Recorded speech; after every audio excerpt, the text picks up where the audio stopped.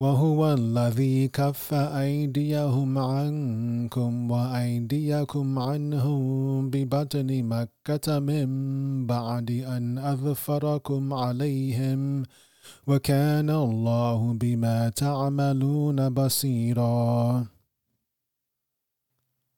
هم الذين كفروا وصدوكم عن المسجد الحرام والهدي معكوفا أن يبلغ محله ولولا رجال مؤمنون ونساء مؤمنات لم تعلموهم أن تطؤوهم فتصيبكم منهم معرة بغير علم ليدخل الله في رحمته من يشاء لو تزيلوا لعذبنا الذين كفروا منهم عذابا أليما.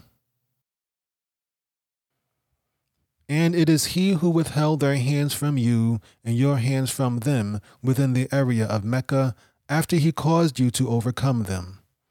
And ever is Allah of what you do all-seeing. They are the ones who disbelieved and obstructed you from Al-Masjid al-Haram while the offering was prevented from reaching its place of sacrifice. And if not for believing men and believing women whom you did not know, that you might trample them, and there would befall you because of them dishonor without your knowledge, that Allah might admit to His mercy whom He willed.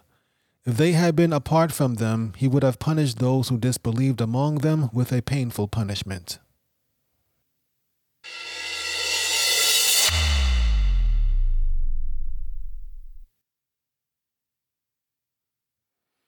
Assalamu alaikum. Welcome back to Season 6 of the Islamic History Podcast. I'm your host, Muttaqi Ismail. In this season, we are discussing 100 years of Middle Eastern history after the fall of the Ottoman Empire. This is episode 6-10, the 80s and 90s. Before we get into the episode, let's do a brief recap of where we are so far. The Six-Day War triples Israel's size but also puts millions of Palestinian refugees under their authority. Forced out of Jordan, the PLO and other Palestinian militant organizations relocate to Lebanon. President Anwar Sadat of Egypt becomes the first Arab leader to normalize relations with Israel. Shah Reza Pahlavi flees into exile and a Shiite Islamic Republic takes over in Iran. The Lebanese civil war intensifies, involving various powers from across the globe. And with that, let's take a look at how things are shaping up in this new decade.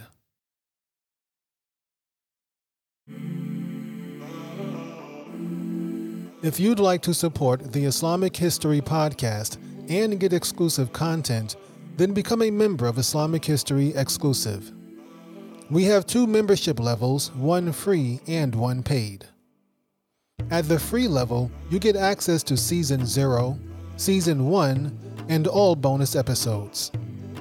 The paid membership level is only $48 a year and gets you everything in the free level, plus additional content such as the story of Ibn Zubair, the life of Salahuddin al-Ayyubi, and inshallah, much more to come. For more information, visit IslamicHistoryX.com.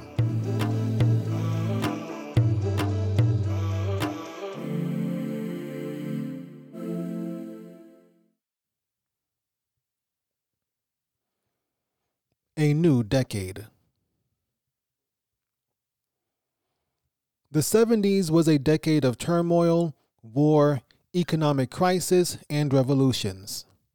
It marked the beginning of the Lebanese Civil War, the rise of Saddam Hussein in Iraq, and a Shiite Islamic theocracy in Iran. By all accounts, this was one of the most difficult and turbulent decades in Middle Eastern history. The 80s picked up right where the 70s left off. It began in 1980 when President Saddam Hussein of Iraq launched a surprise war against Iran a few months after its revolution. Iran and Iraq had disputed for several years over shipping access in the Persian Gulf, but these disputes had never escalated to war. Now, with Iran weakened after 2 years of protests and a new government, Saddam Hussein decided to strike. This would be the first of many miscalculations by Saddam Hussein. Though he did not know it at the time, he had just opened the door to decades of U.S. intervention in the Middle East. A year later, Egyptian President Anwar Sadat was shot and killed by assassins during a military parade. He was succeeded by his vice president, Hosni Mubarak, who would remain president for the next 30 years. Sabra and Shatila. Things were still pretty bad in Lebanon. In June 1982, Palestinian militants attacked and killed Israel's ambassador to Great Britain in London. Even though the assassins were not associated with the PLO, Israel used this as an excuse to invade southern Lebanon again. Israeli Defense Minister Ariel Sharon led IDF forces into Lebanon using an assortment of weaponry including hundreds of tanks, artillery, warplanes, and attack helicopters. The PLO, on the other hand, was mostly armed with light weapons. The IDF was victorious, and the remnants of the PLO, including Yasser Arafat, fled to Tunisia. This bloody victory earned Ariel Sharon the nickname Butcher of Beirut.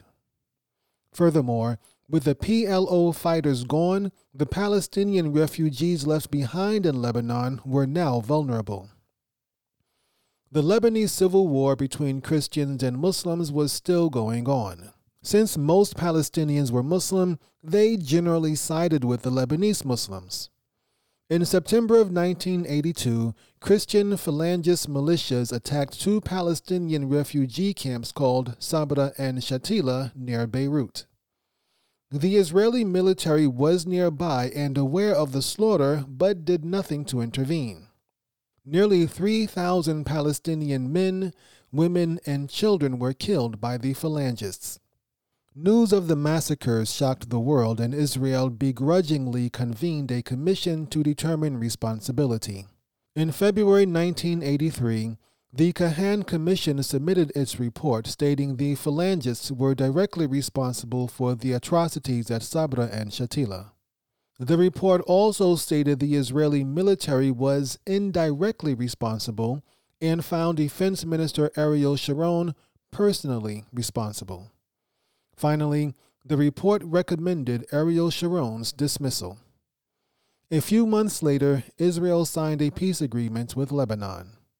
In the aftermath of Sabra and Shatila, the United States, Britain, France, and Italy agreed to deploy forces to Lebanon to maintain peace and bolster the faltering Lebanese government.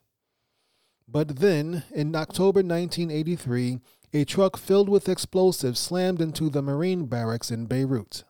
307 people were killed, including 286 U.S. Marines. By 1984, most of the multinational forces, including those from the United States, had withdrawn from Lebanon. Though they were replaced by UN peacekeeping forces, the fighting in Lebanon continued. The First Intifada.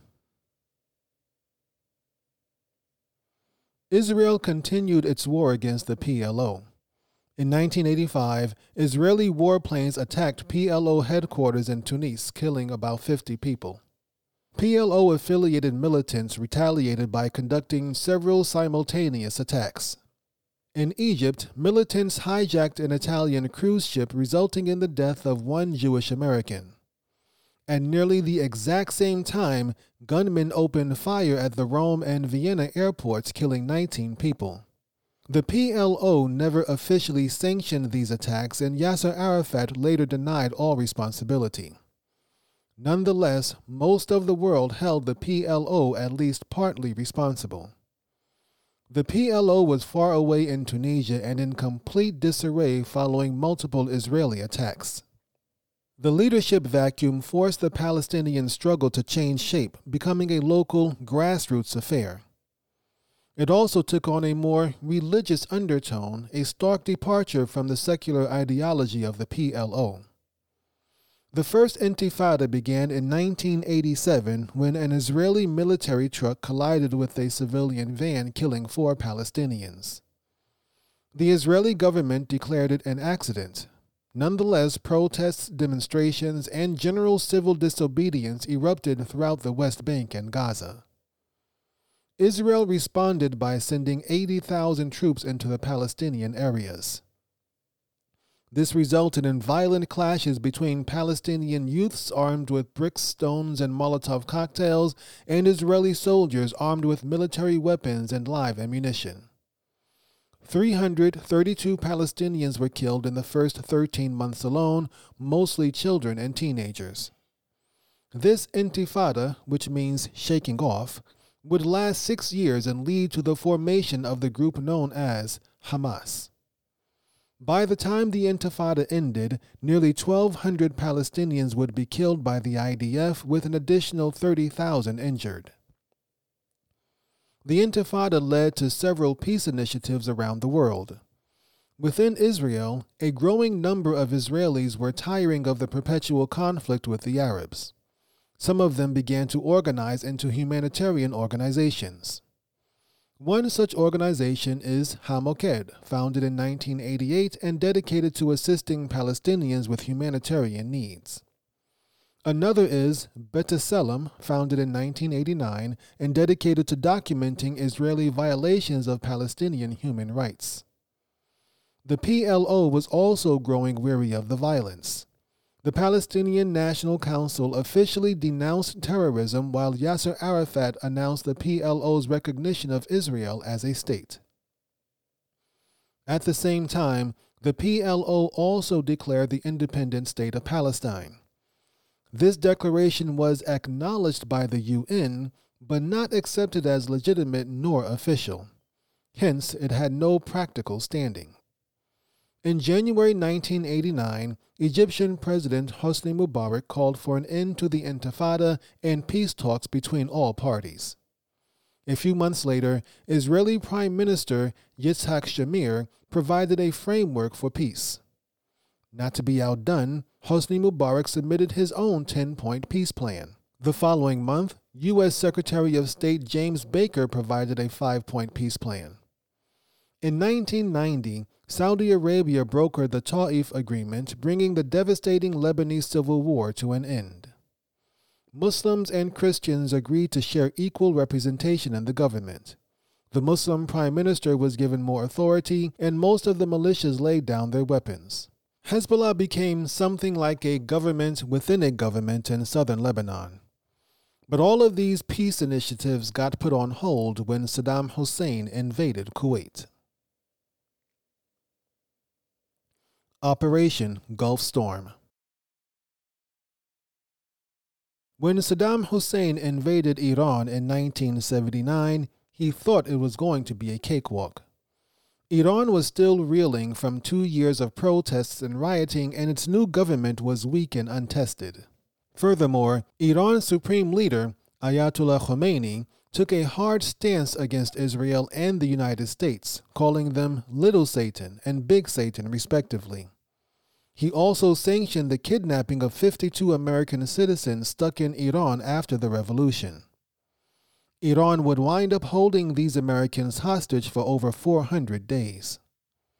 The United States retaliated by implementing sanctions and an arms embargo against Iran.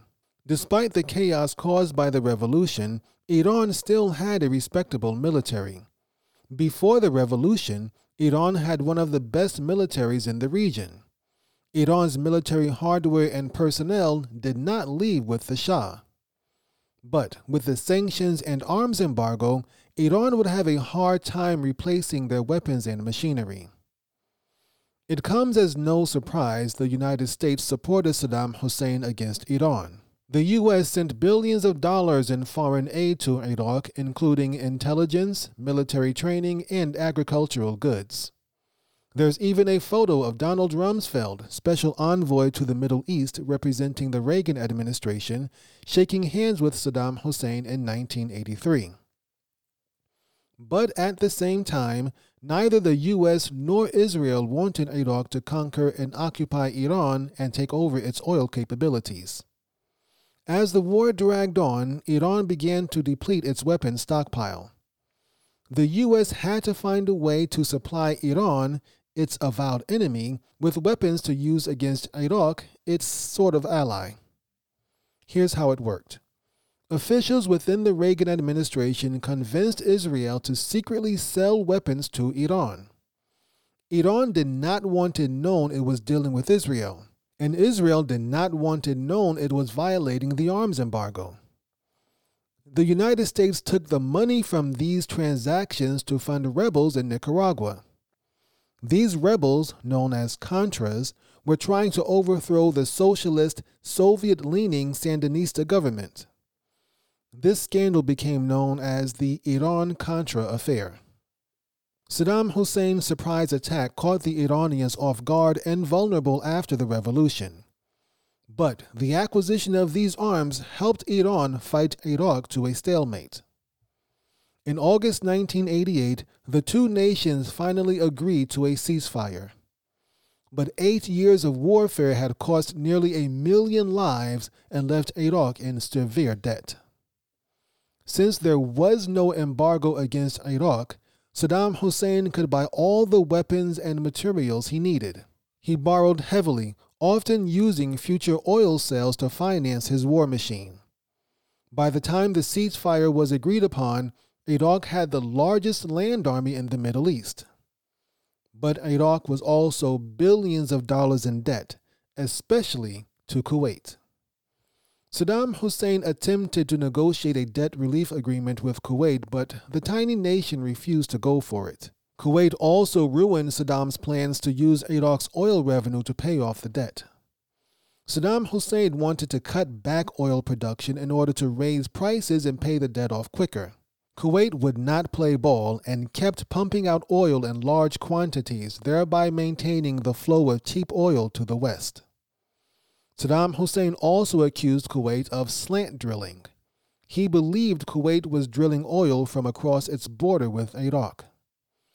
The relationship between the two nations continued to deteriorate until negotiations broke down completely. On August 2, 1990, Saddam Hussein ordered an invasion of Kuwait. This led to Saddam's second miscalculation. He did not expect the United States to get involved militarily. Despite the Iran-Contra scandal, Iraq and the U.S. were practically allies in the war against Iran. He also thought the United States was averse to large military endeavors after its failure in Vietnam. Saddam Hussein could not have been more wrong. Not only did President George H.W. Bush rally the country to expel the Iraqi invaders from Kuwait, he convinced nearly the entire world to join in on the effort.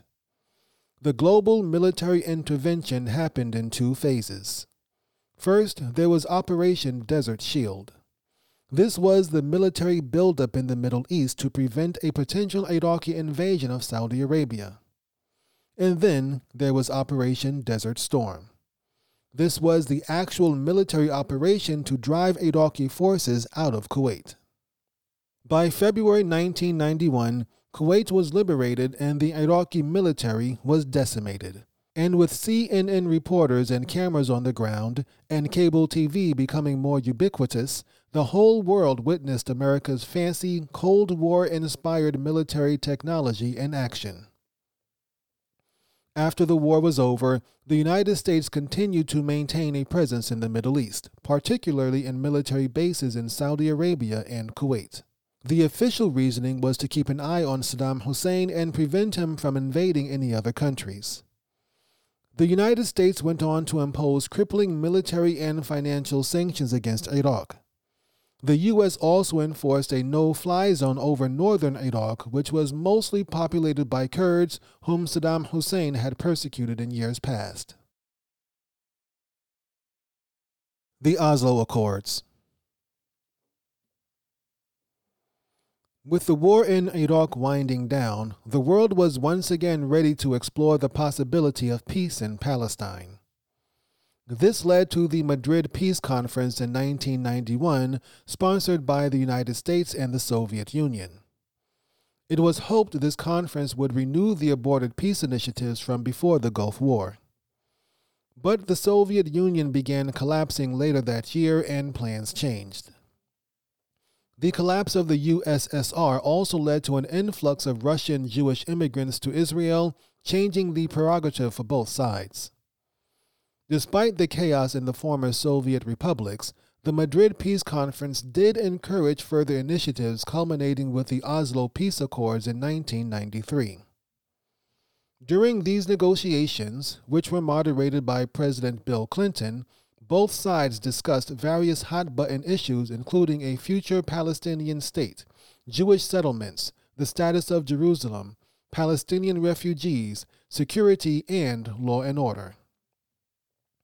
The Oslo Accords also called for the creation of a Palestinian Authority, which would act as a semi-autonomous government to administer the Palestinian territories, that is, the Gaza Strip and the West Bank.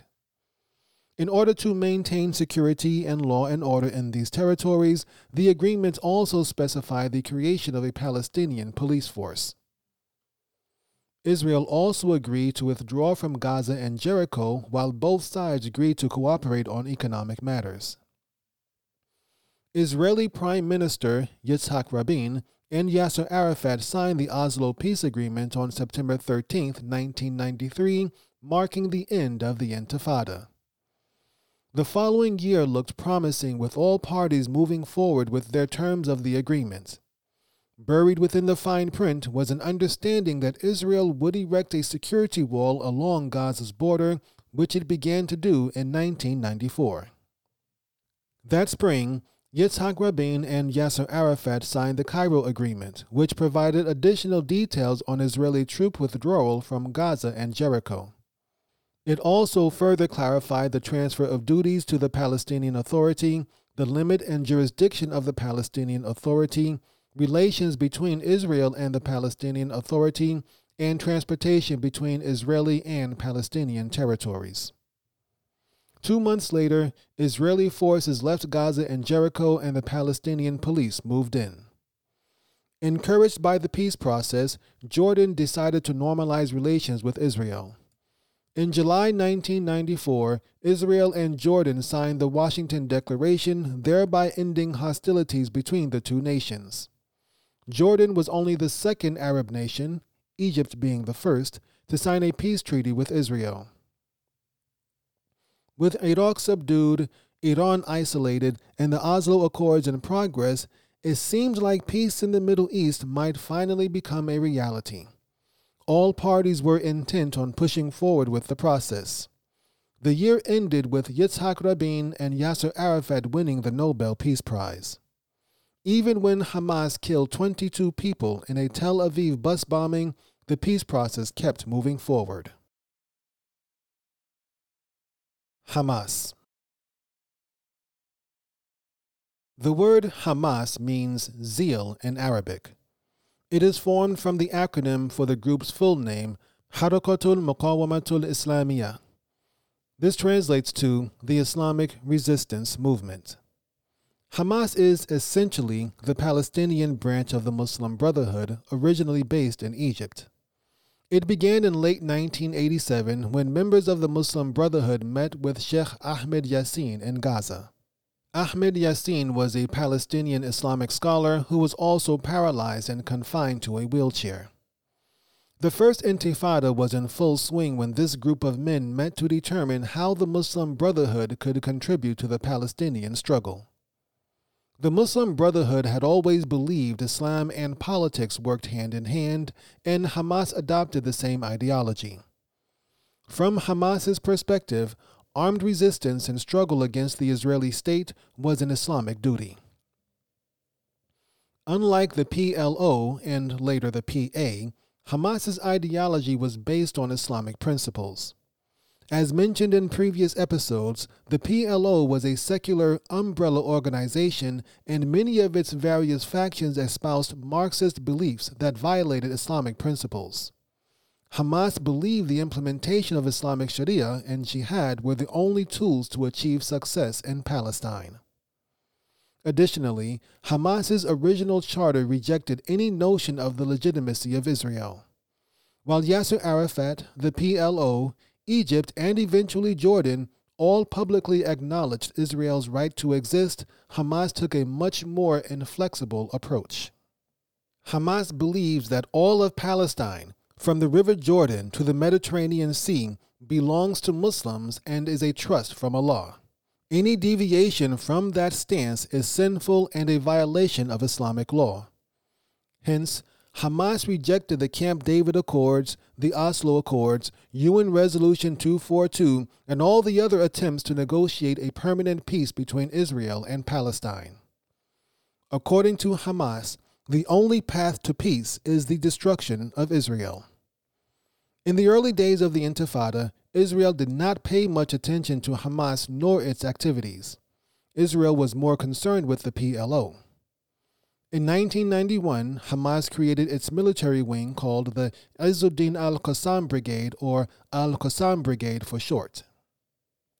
It was named after Sheikh Izzuddin al-Qassam, a Palestinian freedom fighter from the 1930s who formed a militant organization called the Black Hand. We discussed Al-Qassam briefly in episode 6-7. Hamas operates in both Gaza and the West Bank, but Gaza has always been its primary headquarters. Most of its attacks against Israel originated in Gaza. As Israel began building its border wall, Hamas looked for alternative methods, including resorting to launching crude rockets over the wall into Israeli territory. Besides Hamas, the Palestinian Islamic Jihad is another militant organization with an Islamic ideology. Palestinian Islamic Jihad, or PIJ, is based in Damascus and was founded in 1981 by Fathi Shikaki, a medical doctor. While Hamas and PIJ share similar ideologies and often collaborate on offensive operations, they are two distinct groups. However, since PIJ is based in Damascus rather than Gaza, it has become more prominent of late. The unraveling of the peace process. Not everyone was happy with the Oslo peace accords. Many Palestinians, particularly Hamas and PIJ, rejected the whole thing, stated it legitimized Israel's occupation. In January 1995, a PIJ suicide bomber killed 69 Israeli soldiers at the Beit Lid junction in eastern Israel. This was PIJ's first attack, though it is speculated they cooperated with Hamas. Later that year, Mossad agents assassinated Fathi Shikaki in Malta. 40,000 people attended his funeral. Israel and the PLO pushed on with the peace process, signing another agreement reinforcing the terms of the Cairo Agreement of 1994. This new agreement, sometimes called Oslo II, also divided the West Bank into three distinct classifications. Area A was completely under the jurisdiction of the Palestinian Authority. This meant the Palestinian Authority controlled both the civil and security apparatus of these regions. In 1995, this comprised about 3% of the West Bank. Area B was under Palestinian civil authority. However, both Israel and the PA shared security duties. This was about 24% of the West Bank. Area C was completely under Israeli control and jurisdiction. This included all Israeli settlements in the West Bank and East Jerusalem. In 1995, this comprised 75% of the West Bank. Just like there were Palestinians who disagreed with the peace process, there were also Israelis who disagreed with it.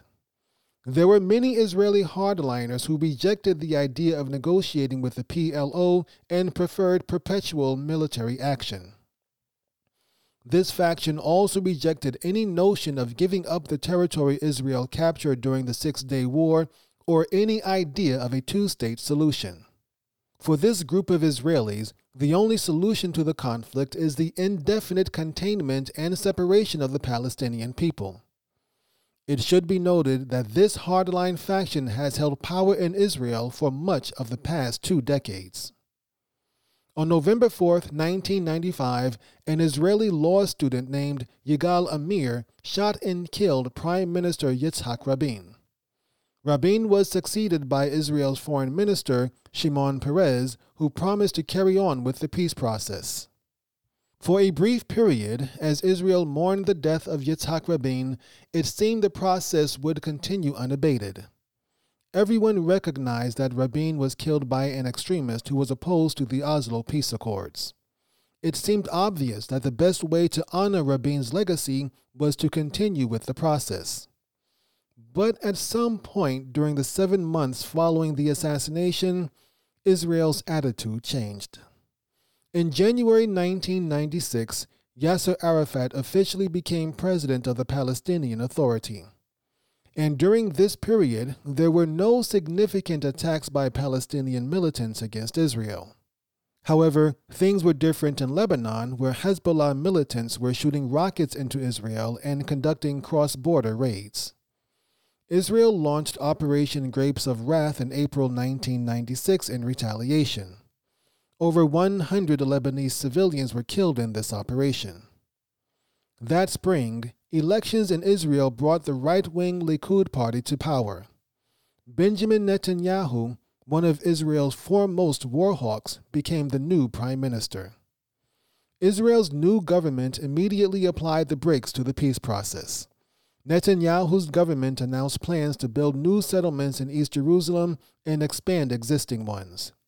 In Gaza, the border wall was completed while a bunch of new security checkpoints were created in the West Bank. As the Israeli position hardened, Hamas stepped up its operations. This led to responses from Israel triggering further actions by Hamas, resulting in a vicious cycle. American President Bill Clinton, mired in his own scandals at home, scrambled to save the peace process that he'd overseen. Together with King Hussein of Jordan, they convinced Yasser Arafat and Benjamin Netanyahu to resume talks and hopefully find a way forward. This initiative led to the Wye River Memorandum. In this new round of talks, Israel agreed to transfer more territory in the West Bank to the PA. This basically entailed shifting land from Area C to Area B and from Area B to Area A. In return, the PA was to take a much stronger stance against military activity originating from within its territories. As the millennium drew to a close, it was looking like peace just might have a chance, and the two-state solution was the key. In 1999, the European Union officially recognized the right of the Palestinian people to their own state. That spring, Israel voted in a new government. Ehud Barak of the center-left party became the new Israeli prime minister, fueling hopes the Oslo Accords might be revived. The death of Jordan's King Hussein later that year was a point of concern. He had often worked as an intermediary between the PLO and the Israeli government. But Hussein was succeeded by his son Abdullah, who seemed intent on carrying on his father's role. But then the year 2000 came, and George W. Bush was elected President of the United States.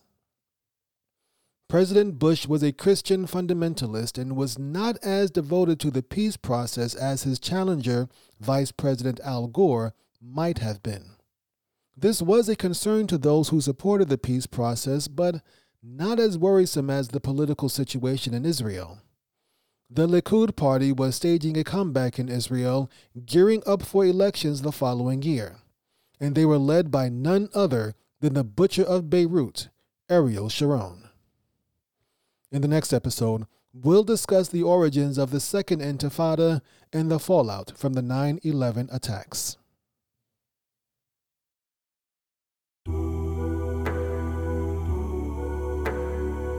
You've been listening to the Islamic History Podcast, and we hope you've enjoyed the show.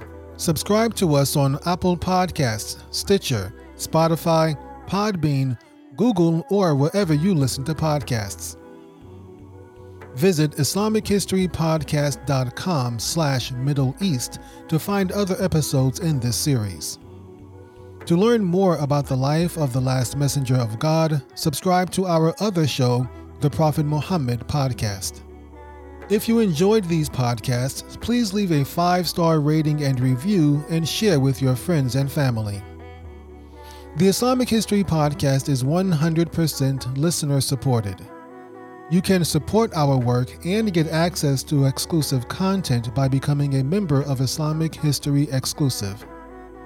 Visit IslamicHistoryX.com for more information. Stay tuned for a brief clip from one of our premium shows. You can also make a one-time donation by visiting IslamicHistoryPodcast.com/donate or send a tip via Cash App using the hashtag Islamic History. Special thanks to Brother Zulfikar Sarosh for his research and support of the show. And thanks to all of our premium subscribers. Until next time, my name is Muttaqi Ismail for the Islamic History Podcast. Assalamu alaikum wa rahmatullahi wa barakatuhu.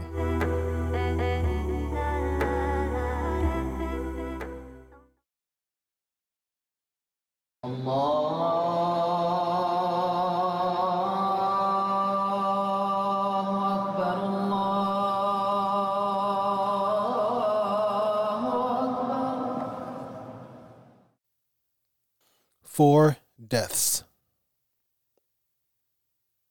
Over the next 2 years, 4 important individuals died, opening up new opportunities for Salahuddin. The first death was that of the Abbasid Caliph al-Mustadi in March 1180. Al-Mustadi was the Caliph when Salahuddin overthrew the Fatimids of Egypt, and the two men had developed a good relationship. Al-Mustadi was succeeded by his ambitious son, An-Nasir, who had dreams of rebuilding the Abbasid Empire. For generations, the Abbasids had been the pawns of more powerful Islamic states, most recently the Seljuk Empire. As such, the Abbasid Caliph was recognized as the spiritual head of the Muslim world, but had very little true power. At this time in history, Abbasid authority was limited to Baghdad and its immediate surroundings. This arrangement had created a deep resentment between the Arab Abbasids and the Turkish Seljuks. Naturally, Caliph An-Nasir was uneasy with Kilij Arslan's growth in Anatolia. Salahuddin knew this, and he hoped to take advantage of it. The second major death was that of Emperor Manuel I Komnenos of the Byzantine Empire in September 1180. Manuel's death led to a succession crisis in Constantinople, further weakening the empire. Emperor Manuel was succeeded by his 11-year-old son, Alexios II Komnenos. The new emperor's mother was Maria of Antioch, whom Manuel had married to forge closer ties with the Franks. This was discussed in episode 11 of this series. Since Alexios was still a minor, his mother would rule in his stead until he came of age. But Empress Maria was a Catholic, and the Orthodox Christians of Constantinople did not like this arrangement at all. 2 years later, Alexios was overthrown by his cousin Andronicus Komnenos. With Andronicus's rise to power, the tension between the Greek-speaking Orthodox and the Latin-speaking Catholics boiled over. The Greeks were in the majority and slaughtered thousands of Catholics in Constantinople. Emperor Andronicus did not authorize the massacre, but he did not stop it either. The Kingdom of Jerusalem, which was Catholic, blamed Andronicus for the massacre and cut ties with the Byzantines. Andronicus returned the favor by signing a peace treaty with Salahuddin.